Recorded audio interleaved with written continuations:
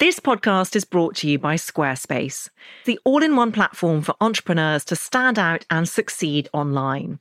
And I know this personally as I use Squarespace for my website and find it so easy to use with plenty of great templates to choose from to make it look super engaging and professional, even for a technophobe like me.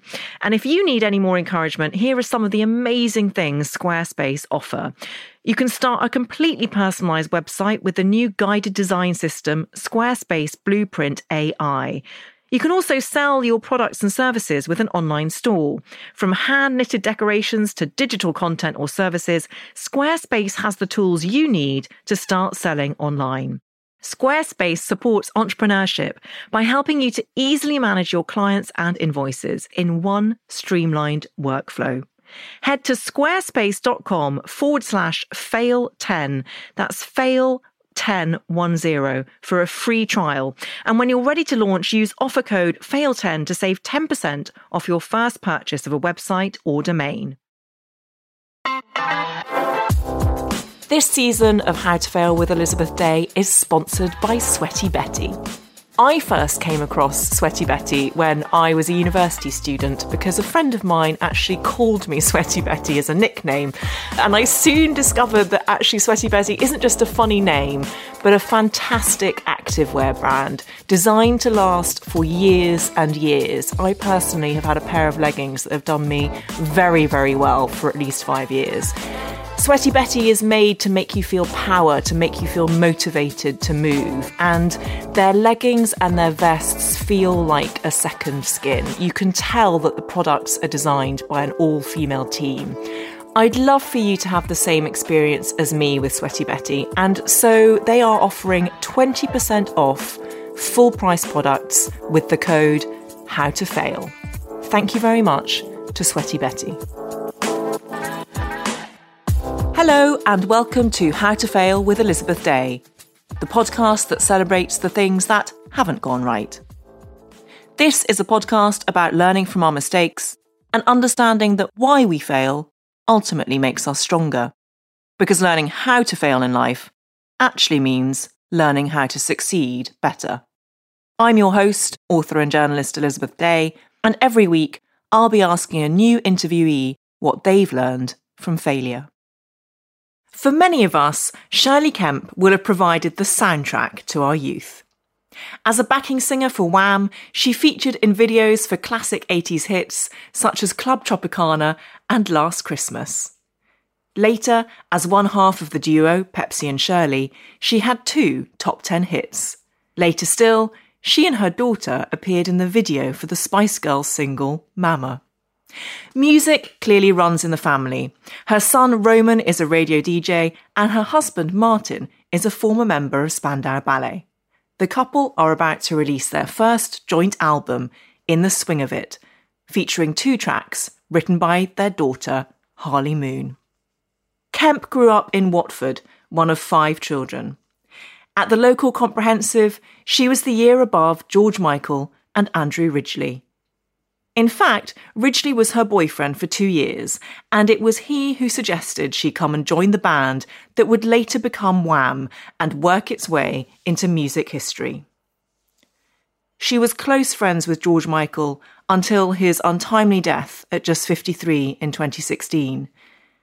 It was George who first introduced her to her husband, even accompanying the couple on their first date, at Shirlie's insistence. Later, he became godfather to her son. George was someone who I loved and who loved me very much, Kemp said in 2017. We knew each other for over 40 years and we laughed so much together. Shirlie Kemp, welcome to How to Fail. Thank you. Thank you so much for coming on. And such a pleasure. Thank you also for saying that you were going to take part and talk a little bit about George Michael, which I know must be such an emotional thing still for you to talk about. Yeah, it really is, because obviously, as I said to you, I never spoke about George to anyone when he was alive. It was a private relationship. So, you know, obviously he passed away. So it's once again, I don't want to kind of be seen talking about him. But of course, I've got amazing, cherished memories. So Can I ask you about those school days and the first time you met him? Well, funny enough, I was a year above George and Andrew. So I was always looking at the boys in the year above me. I remember seeing them at school, but my memory of George at school was the boy who used to walk around with the violin case. And I was very punky at school. And George and Andrew looked very normal to me, kind of middle-class boys, but I wasn't, and I was nothing like them. I came from a council estate background. They lived on private houses. So I could feel there was a difference between us. I didn't really have a chemistry then. And it wasn't until I left school that I bumped into Andrew again. And we were in a pub in Bushy and he shouted, "Shirlie." I thought, wow, he's grown up a lot. Because you kind of looked at the young kids and I thought, oh, wow, he looks quite nice now. And he says, oh, I always remembered you at school. You were so punky and you had all those feather earrings in. I honestly didn't really, as I say, take any notice of them. And so we kind of caught up and then he said, oh, you ought to come and see our band, because he knew I loved music. So I went along. Then there was George and I thought, oh, the boy who used to hold the violin case. We didn't really hang out at school. I think George was still at school though, because I'd obviously left. And you know when you meet someone, you just instantly, there's attraction. I don't know how we know this, but you just bond with someone. And I think the key thing that we were both kind of kind and sensitive and we just clicked immediately. And he was the first person I think I'd ever sat down and had a real heart-to-heart with, and him with me. And I'd never had that with anyone else. So we could sit for hours and hours. It was like my agony aunt, and I was like his agony aunt. So, was there a violin in the violin case? Or was it just for show? Yes, he did play violin because my form room was the music room. So they would be standing outside our form room waiting to come and play. And sometimes we would stand by the door and just hear... Yeah, so he definitely learned. That was his first instrument he learned to play. And is it true that you first started sort of doing dance routines and that's how you became a backing singer, and you were still living with your parents at the time? Yeah, we were all living with our parents. We're all still so young. I mean, I think George and Andrew were 16, 17 and I was 18. We all lived at home and we used to go to George's house because he had the bigger house, and we'd all hang out in his bedroom. The first thing that we did, we just loved music, all of it. He had posters in his room of Spandau and Human League. I always loved music. Why we connected, we loved music. We loved dancing. So we would practice dance. There was no band at this time. We'd practice dance routines in his bedroom so that when we went clubbing, we could dance. Amazing. It was so, this doesn't happen anymore. I think it was the last of it. And we used to go clubbing and I just really loved dancing with him as well. There was something, our timing, and cause it's not easy to kind of partner up dance. You've got to have that absolute same rhythm. I could see the joy in his face. He really loved it. You could see him light up. One time I remember we were dancing and the dance floor kind of cleared and it was just me and him. His eyes were just sparkling, looking at me as if to say, we've got this, we've got this. But I never thought any further about this becoming something. It was just what we did on a Friday or Wednesday night or new romantic nights. So that was all it was about, really. How magical. And I'm always really interested in the magnitude of fame and what effect that might have on friendships. But did it feel like you and he were always the same people? It did. But what happens, I think, with fame... So going back to the boys started doing these PAs, but they realised, we don't want to stand up on our own. So that's how I became involved, really, because we would start dancing on stage with the boys. So what happened was we did a show at Stringfellows and we thought we'd really made it. This was like, wow, we're in Peter Stringfellow's club, we're performing. And at the end of that performance, a lady came up to us and said, would you like to do Saturday Morning Superstore? We'd never been on television. I mean, I had no idea. And after we'd done that, I'd gone into Watford, which was our local kind of town, and got recognised. And I thought, I don't know if I like this. And then I saw the difference with George and Andrew, how they handled it really well, and it kind of supported maybe their ego, what they wanted. When you think, do people change once they get famous? Maybe they're sitting in their comfort zone anyway. So it definitely wasn't my comfort zone. It took off worldwide and they were in demand. So for me, the hardest part was I'd lost 2 best friends because we just used to go swimming, dancing, hanging out in the bedroom, and that was all over. And for me, that was really painful because it had all gone serious. It's all a business now, and you've got managers and secretaries and people telling you what time you can see George, or no, you can't speak to him now, can I give him a message? So that affected me deeply. And did you also feel that there were all these screaming fans who felt that they knew your best friends, but they didn't really? Did it feel like you had to give up your ownership? No, because I really understood what the boys were doing. You know, I was thrilled because one of the first songs that Andrew ever played me was Careless Whisper. And I was like, I can't believe that's him singing. I had absolutely intense feeling of this is going to go worldwide. I've never heard anything like it. So there was a part of me that knew he was on this journey. This was his path. I loved watching them around the fans because, as I say, with men, you've got all these screaming girls. They loved it. But I never saw the fans as a threat. And sometimes the fans would want to befriend me and Pepsi so that they could obviously get closer to George and Andrew. What's it like every Christmas hearing Last Christmas? It just brings a really big smile to my face because that video was as lovely as it looks. It really was as authentic because it was all of us friends. Even the director was our friend. Everything the director asked us to do, we did opposite. So in the end, everyone was just crying with laughter, and there was this snowball fight that everyone got hurt, people in their eye, and George's hair got wet. And so I just love it. When I see that video, I think, oh, I'm so lucky I have that. Yeah, it's a really lovely feeling to see that it comes back every year. Did George mind his hair getting wet? Oh, he had a hairdresser there. So. I will get onto your first failure now, even though I could ask you sort of pop trivia from this classic decade forever and ever. But your first failure is about your school days, which we just touched on there. And it's interesting that what came out of your school days was Wham, because when you were at school, you felt like you were failing, didn't you? And I've never thought of it like that. That's a good way. So yeah, maybe I should think... Because I always regret the school I went to. I was always thinking I should have gone to a Montessori school. I'm very sensitive. I'm a visual learner. I'm artistic, but not in the way that a school would see that you should be artistic. So actually, if I hadn't gone to Bushmeads, I wouldn't have met George and Andrew. So It's not a failure then. No, exactly. This is the whole premise of the podcast. Absolutely, yeah. Well, I was thinking failure is intervention. Because sometimes when you're stopped from doing something, I believe there's something else there for you. I totally agree. Yeah, most of my failures have had an intervention. Yes, they've taken you on a different path that you felt more comfortable on, maybe. Just opened up another door that I didn't see. But what was school like for you at the time? Okay, so my childhood was quite chaotic. There were 5 of us in the house. It was a small, tiny house, and there was no structure. I wasn't taught to read or write before I went to school. I was never read a book. I was the 4th child, so I was kind of left to it. So I would just copy whatever my brother and sisters were doing. But I had a very close relationship with my mum. And my mum loved to sit on the sofa with her cigarette in her hand, no shoes on, bare feet, watching lovely old movies. So I've still got such a passion for the old movies. And she would make me tea, very sweet cups of tea.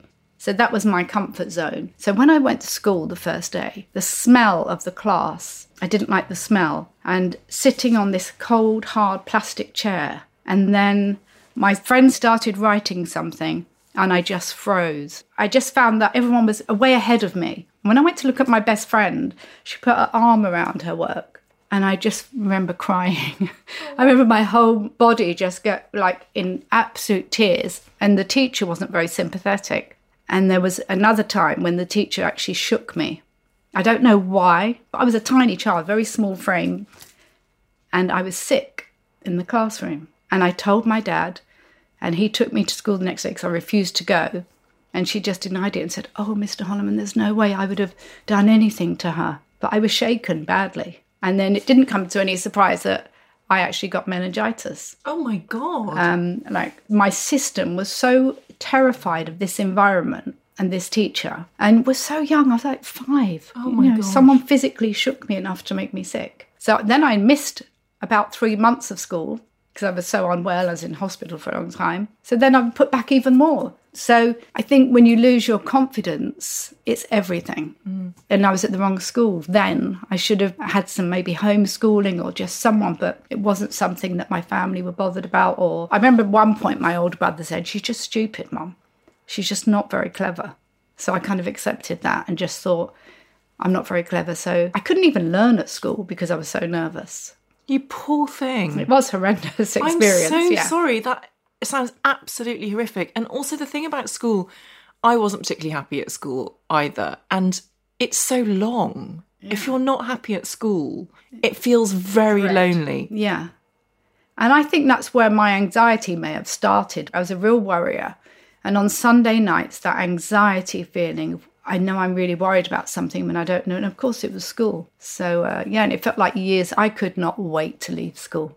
Was there anything in school when you went to secondary school that was a good, positive memory that you have? Did you forge good friendships? Like, was there something? Yeah, I did. I met a lovely girl who then, it's actually, I'm just thinking about the meeting, it's the people I met at school. So I met a girl who was into horses, loved horses. She was a great horse rider.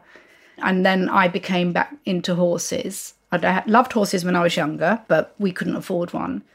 And then I met this lovely girl and she had a horse. So I used to go to the stables with her all the time. From being at the stables, everyone loved me looking after their horse. So that way I was back in the horse world. And then she got sponsored show jumping. So we moved to Sussex. So then that's when my whole horse world opened up again, which was great because I hadn't had any qualifications from school. I mean, I knew I'd never have got an O-level. I don't know what I would have got. It was just a part of my life I just needed to leave behind. And being around animals just felt so much safer for me. Because you weren't judged. Yeah. So were you 16 when you left school? Yes. Yeah. And Shirlie, how does it feel now looking back on your school days? Do you feel like you've ever regained that confidence that was literally shaken out of you? There are times, like even now, if I have to handwrite something, even a birthday card, sometimes when I'm writing a birthday card, I'm so worried about if I'm going to spell it wrong, because I definitely have something. I may have dyscalculia, but I've never been assessed or anything. So I know that I do have some type of dyslexia. So, yeah, sometimes I can write things and then I'll go back and think, oh, I've missed that out. So, yeah, a birthday card can even be traumatic for me to write. We will come back to the horses, but it's so interesting hearing how traumatic your school days were and how much of a refuge it must have been then to find Andrew and George and to dance and to express yourself that way. Exactly, because music growing up, even though my family it was a kind of a chaotic childhood, my dad loved music and he was quite an angry man. And I think he suffered depression, but it was never diagnosed. But on a Sunday, he would play music. So my association with music was my dad being happy and my dad would dance. So he taught me to jive. So that was my happy place, to listen to music and to dance to it. So obviously with George, I'd kind of recreated that relationship that I'd had with my dad. He's the only other person who would play music and we would dance together. Yeah, so that was the kind of connection. Music and dancing was definitely a happy place. And why was your family life chaotic? My parents didn't have a happy marriage. My mum was a real victim. But once again, my biggest teachers, because I just remember growing up thinking, I'll never do this. I'm never going to grow up in a relationship like this. I'm never going to shout in front of my children because it's horrendous. I'd rather people divorce. They don't realise the trauma you put onto children if you stick together, but you're arguing in front of these children, creating an awful atmosphere. So I grew up in that with a really angry father and a really vulnerable mother. Then I would be worrying about my mother. So instead of the mother worrying about the child, it was the child always worried about my mum. Is she okay? Is she going to be all right? Is my dad going to be horrible to her? So that on top of school life was really hard. And was he emotionally and physically angry? He was 6'6", huge, like a giant, but a big 6'6". And my mum was 5'2". Oh my goodness. So it would be all lovely in the house, and then 6 o'clock would come and he would literally burst through the door like a Zeus-like character. And most days he would be angry. And now I feel sympathy because I think he really suffered depression. But then I would hear my mum saying, what have I done? I think, don't say those words. Don't say those words. What have I done? You've done nothing. It's his anger. But he intimidated her. So I would just run upstairs and get out of his way. So it wasn't ever physically violent, but he just could mentally create an atmosphere that would scare the life out of you. So. And your siblings, were they sisters and brothers? So I've got 2 older brothers, an older sister and a younger sister. Right. But then I think what happened was because the boys had been open to this father who was obviously this big aggressive man, they were kind of copying him. So they would fight with each other. It was like the Wild West. I would never want anyone to come back to my house. I'd always say, I'll come back to yours. I'd be so embarrassed if people said, could we come back?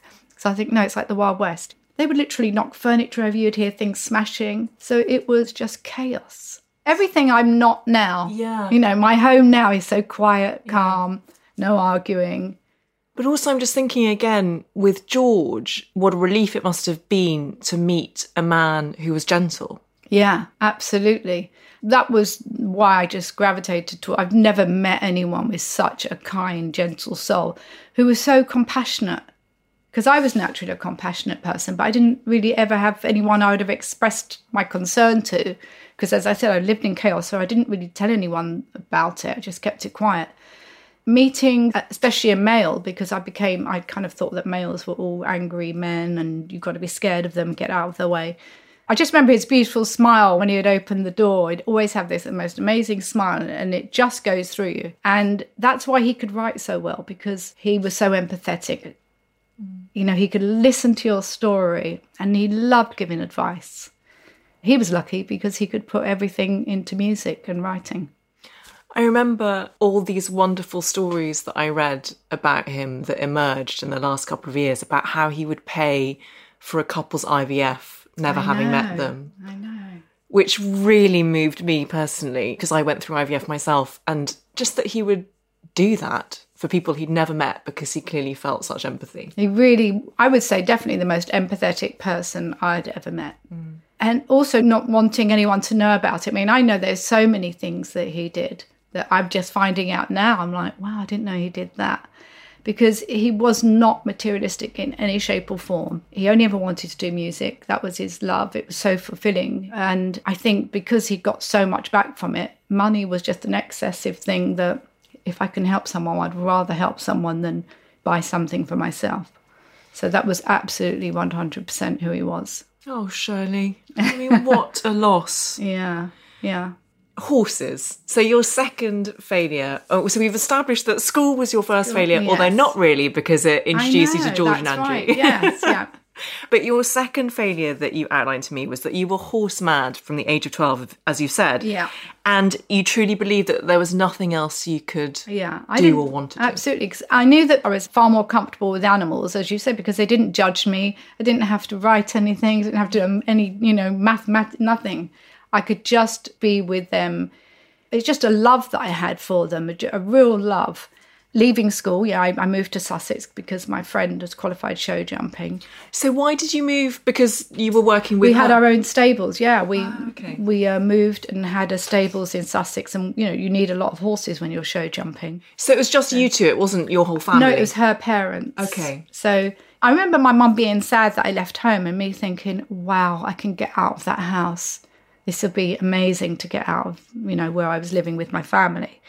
I had this whole new life at 16 in Sussex, working with horses. There was a bit of a revelation in that, though, because show jumping is actually quite cruel.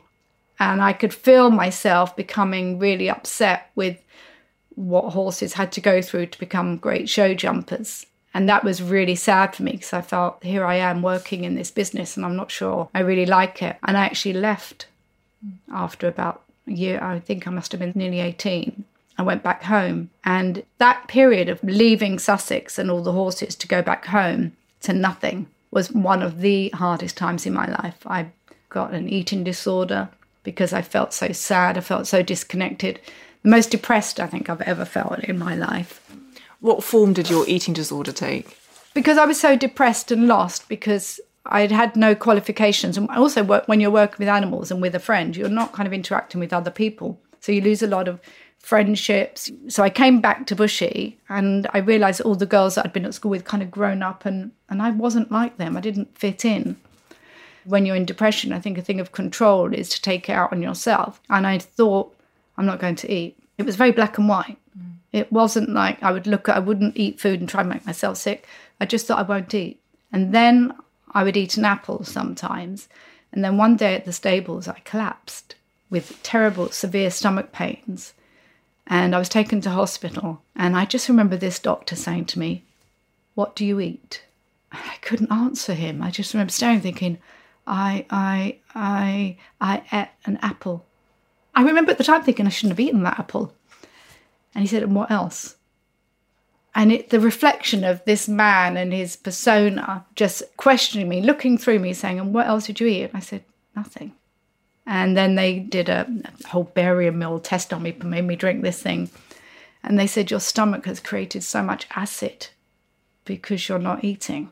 And that was a wake-up call. So I started to eat a bit more food. But I remember one day eating an ice cream and then being in tears after it, thinking, why did I do that? I've let myself down because it was the only thing I was controlling. And I think when you're disconnected, you're trying to control.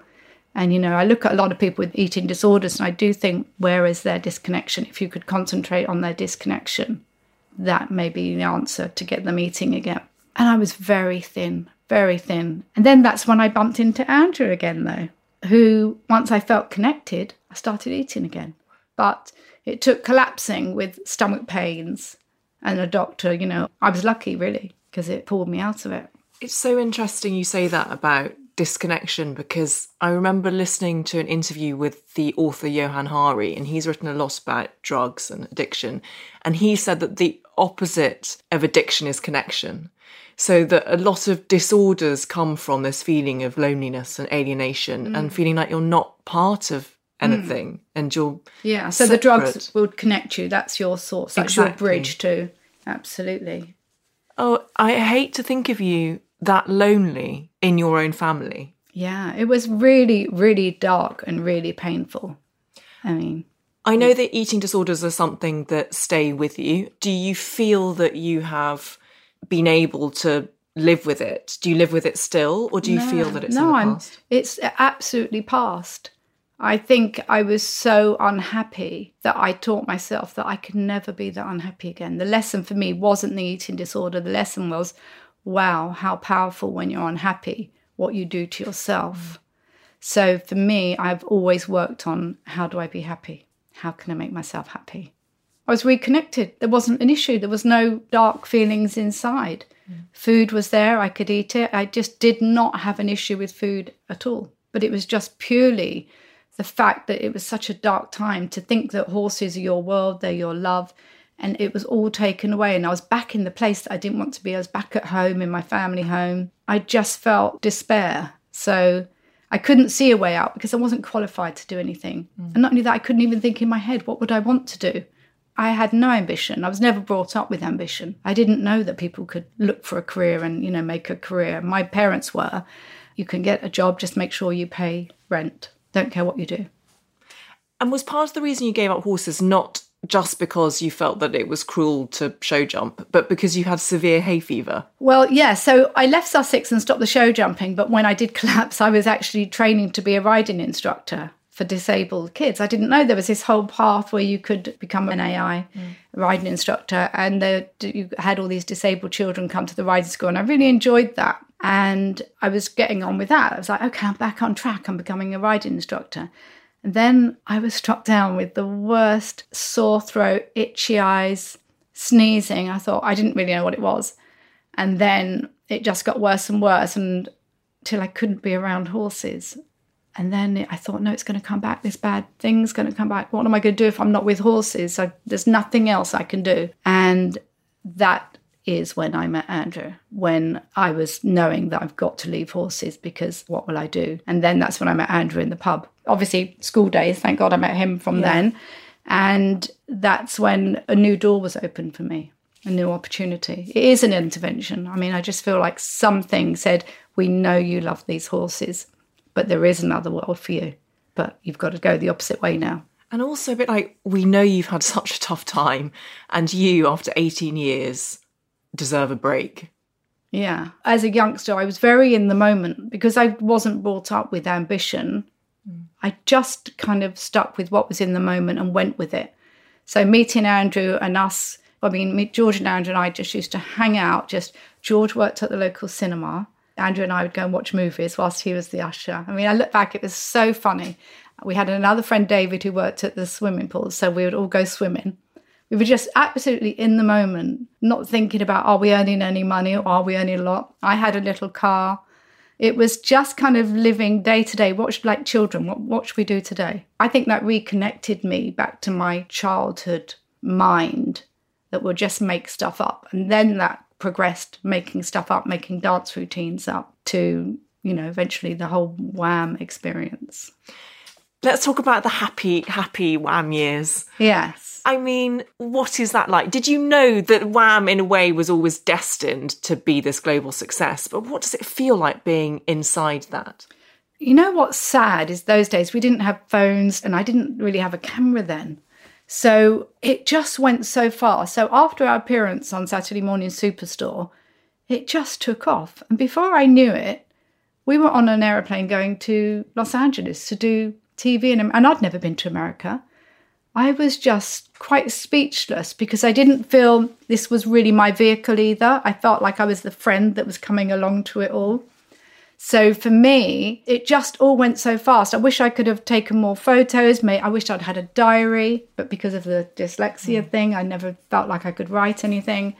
So I'm scrambling all the time looking for old photos of what Wham got up to and where we went, because it was incredible. And then obviously they took off in America. We were playing stadiums in America. But I felt really proud of the boys because I felt they deserved it. This wasn't manufactured. This is what the boys did. And they were really charismatic. That's why they were my friends. They were so funny. They were charismatic. And it was fantastic. I felt so grateful that I was along that journey. But at the same time, I didn't feel I was qualified to be there. I didn't feel, I'm just here just really because I'm a friend. But it was an amazing experience. Did you talk to the boys about that feeling that you had that you weren't worthy of it? No, I was too scared to, just in case they said, yeah, you're not actually. Off you go.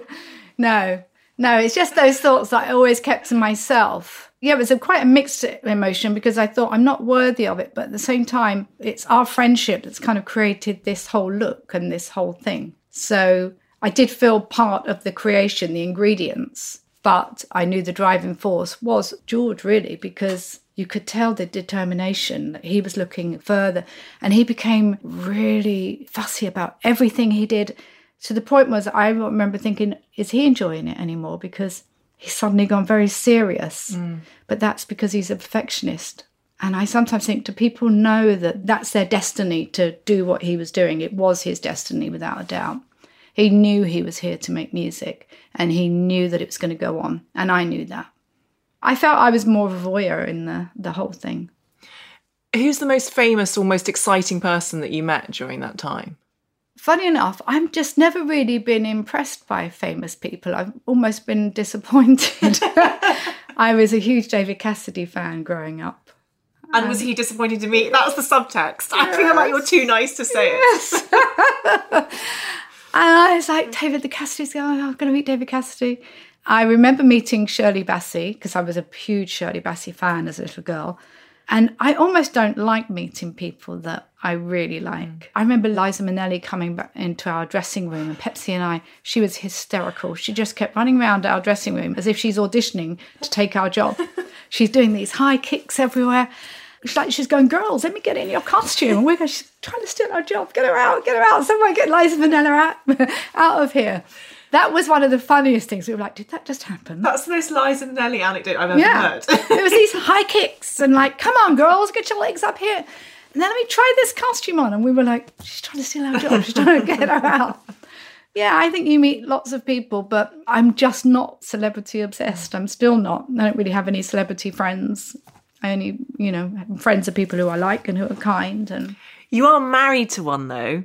And for that, we have to thank George. Please tell us that story, because I love it. So that story. So I love music, and George and I love music. So Spandau Ballet, we love Spandau Ballet. And one night when we went to a club in Soho, and the funny thing is, I told you earlier that we all used to go swimming. So we went straight from swimming to a nightclub. I mean, no hairdryer, no makeup.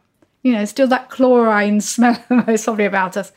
And we're like, oh, let's drive up to London. Because we were all just this spontaneous three. And so we went to the nightclub and we were just kind of looking around. In the 80s, everyone was so dressed up. It was fascinating to watch because people were just so individual. And then I remember George going, oh my God, I found Spandau Ballet. Come over here.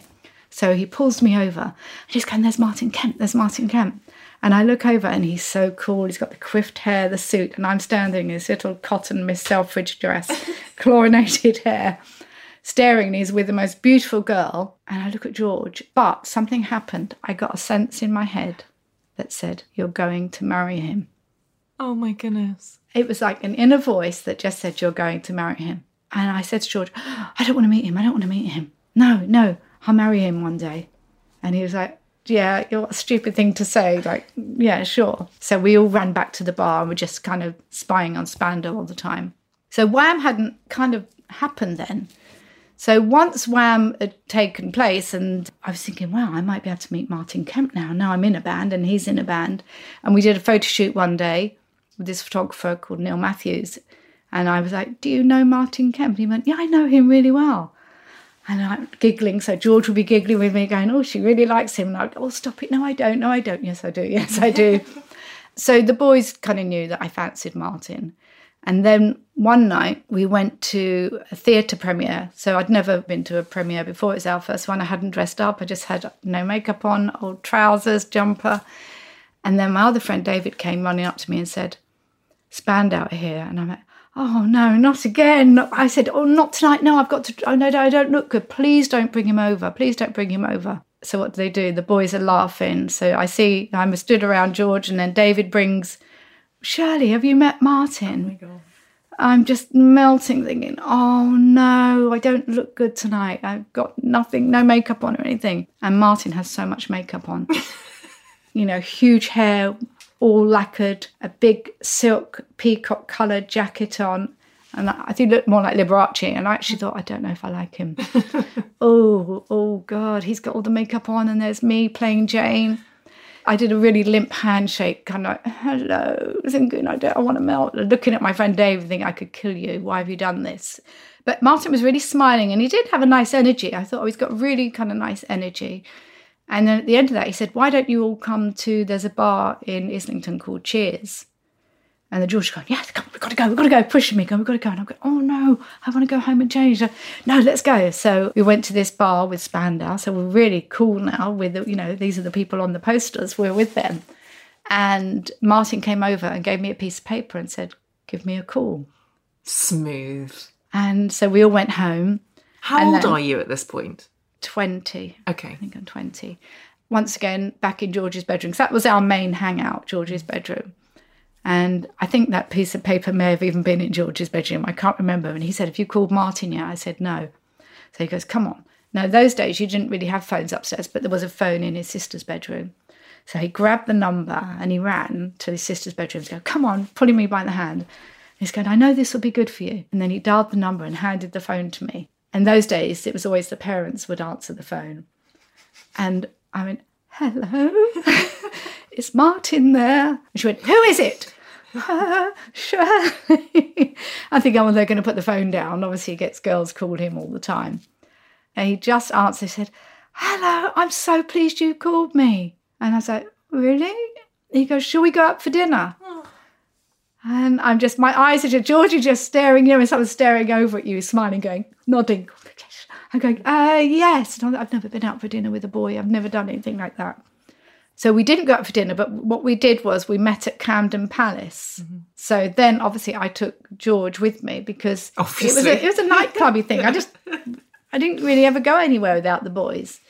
And that was our first date at Camden Palace. And we didn't stop kissing. And I remember George going, oh, you really made me feel a right idiot. All you were doing was snogging all night. Yeah, I was always saying, oh, you could have come up for air. And that was it? And that was it. And that's you did been 37 years later. Oh. And I did marry him. And it was the right choice. And we're spooling forward now a bit because Pepsi then joined Wham. That's right. And was very respectful of the friendship between the three of you, as I understand. Yeah. And ultimately, you two formed a duo. Yeah. And had 2 top 10 hits. You made number 2, but the person who kept you off the number 1 spot was George. Yeah, and George Aretha. Michael. Yeah. Yeah. And he did call immediately. He said, oh, darling, I'm so sorry. I didn't know you. Why didn't you tell us you were releasing? And so he did say that you are number 1, really. That's so sweet. Yeah, he genuinely felt bad. I mean, I could absolutely tell in his voice But he was laughing. So I think he genuinely felt bad, but I think he just thought, well, come on. At least you were kept off the number one stop by George exactly. Michael and Aretha Franklin. If anyone's going to do it had to be you guys. So, yeah. But even though you were doing incredibly well as Pepsi and Shirlie, you decided to take a step back. Yeah. And why was that? Because all I really, really craved for in life was love, a nice home. What people don't realise, being in a band does look glamorous. The travelling is exhausting. I mean, when I was with Wham, we were on aeroplanes every week. These were the days when there wasn't the availability of great food anywhere. And I remember we were fed badly. You were tired. They would get you there hours early. You'd be sitting around in a waiting room with nothing to drink. I was quite tired from that. So when I did Pepsi and Shirlie, once again, we were told, got to go here, got to go there. And I thought, it's not for me. I'm not very comfortable with celebrity. I didn't ever have an ego to fulfill that needed to be a pop star. That just was a side product of where I've come from. What I really craved was love and a home and a baby. It was so powerful. And I remember having to tell Pepsi, we just recorded a second album, and thinking, how am I going to tell her? I just didn't want to do this anymore. And she was amazing because she really wanted a career. She wanted to go in the music business. And I said to her, I'm really sorry, I've got something to tell you. And she said, I know what it is. She says, I know what you want. I know you love Martin. Because I had the baby. I got married and had the baby. And she says, I know there's so much love between you three that why would you want to leave it? And we just hugged. Because I think she felt so confident that she would go on and do, she didn't think that I was the answer to her dreams as well. So I think she just thought, I'll go on my own and do it. So that was amazing. And the other funny thing about that is wanting to give everything up because I'd had a baby and I wanted to experience being at home and wanted to experience giving a child everything I didn't have in the sense of confidence and a loving home. People would say, oh, why didn't you work? And I tried to, but it just didn't happen. So I don't regret ever giving up any work. Although you do get people looking at you in sympathy, saying, oh, do you miss it? And I'm like, no, I'm so fulfilled by doing what I'm doing. And then the ironic thing is my daughter ends up writing 2 songs on the album that we've just recorded and taking the album cover. So she kind of paid back. Yeah. It'd be funny if someone, those years ago said, don't worry, one day you're going to make music again and this baby will be writing the songs and also taking the album cover. That's so beautiful. So it's such a full circle, it's like when you can see things coming full circle, you kind of see the patterns of life, how they work. And the thing is, just always listen to yourself, always listen intuitively to yourself. Well, that actually neatly brings us on to your third failure, because it is about a photography course that you took and you thought you were failing at it. But then tell us the story. So obviously going back to my failure of school, I don't have a qualification for anything in life. And that did eat at me a bit because I felt like, wow, I'm a really vulnerable person. I'm not qualified to do anything. So I thought, I've always loved photography. I loved it. I've always loved looking at people's photos. When I was a young girl, I used to go around to people's houses saying, can I see your photo album? So I used to love to know what their mum and dad looked like when they were younger. I was really fascinated by families and the history of the family. So I always loved photography. And I saw there was a photographic course in a local college. And I thought, you know what, I'm going to shock people. I'm going to go to college and become a qualified photographer. So I got to the college and they said, oh, could we have a word with you? I'm afraid that the photography teacher hasn't turned up. We couldn't replace them, but we do have a foundation course that you could do. And I didn't really know what a foundation course was, but I thought, I'm here, I've kind of paid for the course, I may as well go ahead. And I started doing this course. And of course, I've got a natural arty side to me that's creative, it's expressive. What I found hard, because I hadn't kind of understood what school was about, hadn't taken on that people tell you what to do and there's a reference, you've got to stick to it. So when I was given, this week we're doing something about boxes, or I would think, okay, boxes, so how can I come at that from my angle? So one day I took some work in, and this teacher was always a bit hard on me, I felt. And he looked at it and he said, well, it's good, but it's not what I asked you to do. And I just said, but it's my interpretation of what you've asked me to do. And I couldn't grasp that How do I know? And then another girl got a cigarette box that she'd kissed with lipstick on. And she was pretty and she had all this makeup. And he looked at this box. Oh, I love this, love this. I could feel my blood boiling. And I'd done this whole piece of work. It's quite Tracy Emin, my kind of style was. Not that I was copying Tracy Emin, but I realised it comes from my kind of punk time. And I thought, the depth of what I've done. She picked up a cigarette box and put lipstick marks. I could feel myself shaking. And then he just said to me, you better go away and do something else. And I walked out of that class and that school feeling came back that I wasn't good enough. I'm not part of what everyone else is. I don't get it. I'm stupid. I'm thick. How do I not know what he wants? So I went home and I sat in my car, in my drive, in my old house. We had a huge window that could see onto the drive. And I sat and I sobbed for about an hour. So my son noticed, Roman, that my car had pulled in, but I hadn't got out of it. So I actually couldn't get out of the car.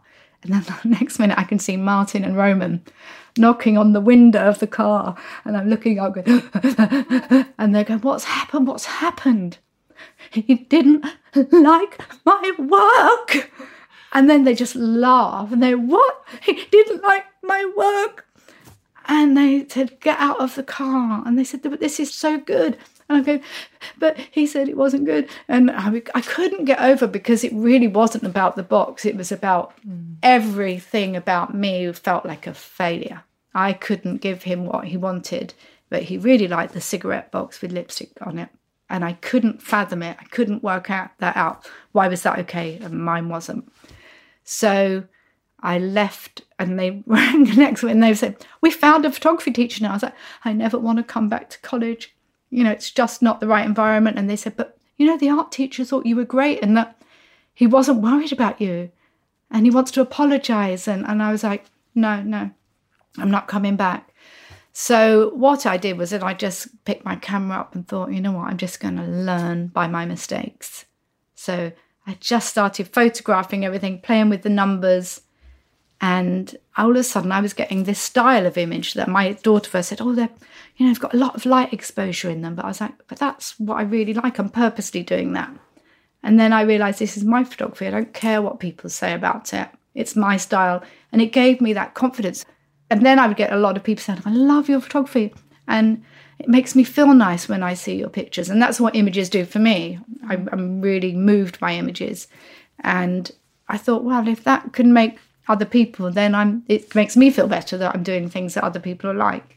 And then I started shooting with a lady in America who did the most beautiful, ethereal, fairy shoots. And I flew to America and we did this whole thing for a magazine and a book. And she loved my work and I loved hers. And that, for me, being okayed by her, who I absolutely thought was amazing, was all I needed. But it was doing something that I loved, that I learned organically myself. So I think for me, I am just not one of those people who can go into an institutional type of space and learn. I literally have to be hands-on, learn by my mistakes, and then find my own way. I got a glimpse there into your family life with Martin and Roman knocking on the car window. And I know that it hasn't been, as much as you've loved each other for these 37 years, it hasn't always been plain sailing, and that Martin was ill in the 90s, very ill with brain tumours. Yeah. And you got through that. I mean, it's a cliched question, but what is the secret to a long and happy marriage?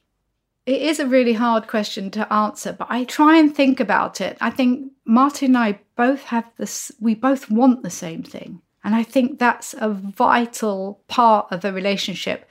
You know, you hear some stories where as soon as I married him, he changed. But we were together 6 years before we got married and apart a lot as well. And I just didn't meet anyone else that resonated. He was so kind. And that, once again, took me back to my childhood. I had to be around someone who's kind and calm. And he was an amazing father. So the longer we stayed together, the better it became, because sometimes having children, you might think the husband could turn again, or it could pull you. I don't think children are there to enhance a relationship. It makes it much harder. And I never met anyone like Martin. Never. Maybe there's never been anyone to turn my head or turn his head. He may say, I've never met someone like Shirlie. But I think maybe our intentions are the same. I was very hyper when I met him and he was very calm. So he calmed me a lot. But then I made him laugh a lot because I was very outgoing and funny when I was younger. Just the balance of it. We really respect each other. He feels like home. That's all I can say. He just feels like home. And the illness, what was that like to get Horrendous. Because he hadn't been ill. He was perfectly well. He had been to the gym. He was in his 30s. He was so handsome, looked great. But it had this bump on his head. And I always used to touch it and say, there's a weird, it's getting bigger. And he was like, oh, no, it's not. It's fine. I sent him to a doctor. He came back and said, oh, it could be calcium growth. They don't think it's anything. Then it got bigger. And then he went back to a doctor and they said, you know what? I think we'll just do a scan. And I remember him calling me saying, I've got a brain tumour. And I didn't, in those days, I'd never heard of anyone with a brain tumour. And then he said, I've got 2. So the next day, within days, we were in with this professor in London, and he was just sitting there telling Martin how ill he is and how dangerous this is. Our whole world fell apart. I disconnected from the world definitely then because I couldn't see anyone. I couldn't really talk to anyone. I had to figure this out, what was going on. And Martin was such a soldier. I mean, he never moaned, just didn't cry about it, just went through had this operation, had the top of his skull taken away, and he was just so quiet. He was so quiet throughout. And I became quite angry. I was like, hold on a minute, I felt like I'd made a pact with something to marry him, to have children. Why is it going wrong? Which led me, I used to listen to Alanis Morissette the whole time. That was the best music. Her music was so angry. I just used to play her music, scream and sing to her music. And at the same time, I looked into alternative healing. And it looked so stupid compared to being around professors. But when I asked him, why has he got brain tumours? He said, we don't know. And I just thought, you've got to know. You can't just leave me with, I don't know. And then my neighbour bought me a book called How to Heal Your Life by Louise Hay. And it changed my life immediately. I just felt like, hang on, I might have some control over this. These professors don't know anything, but I need to save Martin. I can't lose him. I felt like this promise would be broken, that we were supposed to be here for each other. So I went on a huge alternative route for myself, really. Not so much that Martin took on but one day I did bring a lady who was a healer into the house, and I thought, oh, he's going to either hate this or tell her to get out. And what was amazing is it was the first time I saw him cry. So whether, this lady can heal, I still, quite sceptical about it. But what I do believe is that humans do need to release emotions, and he hadn't. And I wasn't going to be the one, he just didn't do it in front of me. This lady was a total stranger, came into our house. It was the most beautiful thing I'd seen. He was just lying there. She wasn't even touching him. She was around him. And he just cried and cried. And for me, that was enough to think this is the right thing that I'm doing. And funny enough, going back to the Louise Hay book, because she has a whole reference of why you have these illnesses. And brain tumours was denial of the ego, like repression of the ego. I thought, no, that's really interesting. Martin was a bass player in the band. Maybe he wants to do more. That's so interesting. I had that whole conversation with him. And I thought, how do you tell someone who's just had their head sliced off? Well, it could be your ego is a bit repressed. Let's talk about that. And I said, what is it you'd like to do? And he said, well, the whole craze thing that they had done. He thought that because he liked acting as a child, he was going to do acting. And I thought, I wonder if that's got something to do with it. That was kind of stopped. Didn't anything happen after the craze? Because he's naturally shy, and so am I. That's the other thing we have very similar. We're both quite shy. And that shyness causes that, repressed situation. So I really spoke to him about that, about not repressing anything. And even go back to saying, this is funny that we're doing this album, because he just said, I've just found another part of myself that I didn't know I knew. So for me, coming from that angle of healing, I thought, I really like this because he's expressing, and it's very important to express because sometimes the body can take it and hold it in other areas if you don't. So I had a huge journey in the 90s of learning self-help. And he went on to be in EastEnders. Yeah, right? which I was so relieved about because I thought, yes, this is what he needed. Was amazing. He was phenomenal. And he was a big character in EastEnders. And he got better.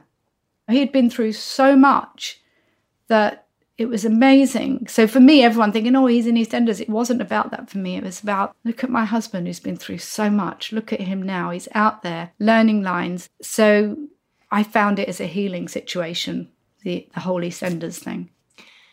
And talking of your spiritual journey, do you feel that has helped you cope with George's loss? Yeah, I think because I have a deep sense of life as a purpose. I was lucky that my last conversation with George was about his purpose. I feel so blessed that I was able to ask him lots of questions.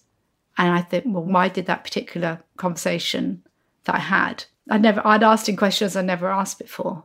So just looking at my own life, I see timings, I see circles, I see people are here to do things. I have to look at it and accept. The funny thing is I feel he's around because I see his pictures all the time. They come up on social media. I'll walk into a shop, I hear his song. I'll turn my car radio on, I hear his voice. He's left so much of himself here that what's gone is so small. I just feel there's more of him here than what's gone. I think of him a lot. He's left such an imprint in my life that I don't feel a great loss anymore. What was his purpose? His purpose was music. And if you hear what people talk about, how they talk about his music, the impact that his music had was so huge. It was so emotional. You know, no one wrote the way he wrote. I've never heard a male singer sing with that emotion that just cuts through you. It's so genuine. It's so real, his voice. It wasn't an effect, oh, I'll sing like this because people are like that, or put this effect on my voice. It was his soul. Absolutely, that was his soul singing. Shirlie Kemp, I think you're such a beautiful person, inside and out. And I thank you so, so much for coming on this podcast. Thank you. Thank you for having me.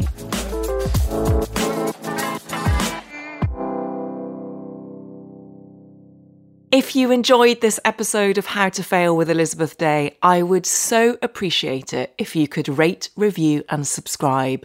Apparently, it helps other people know that we exist.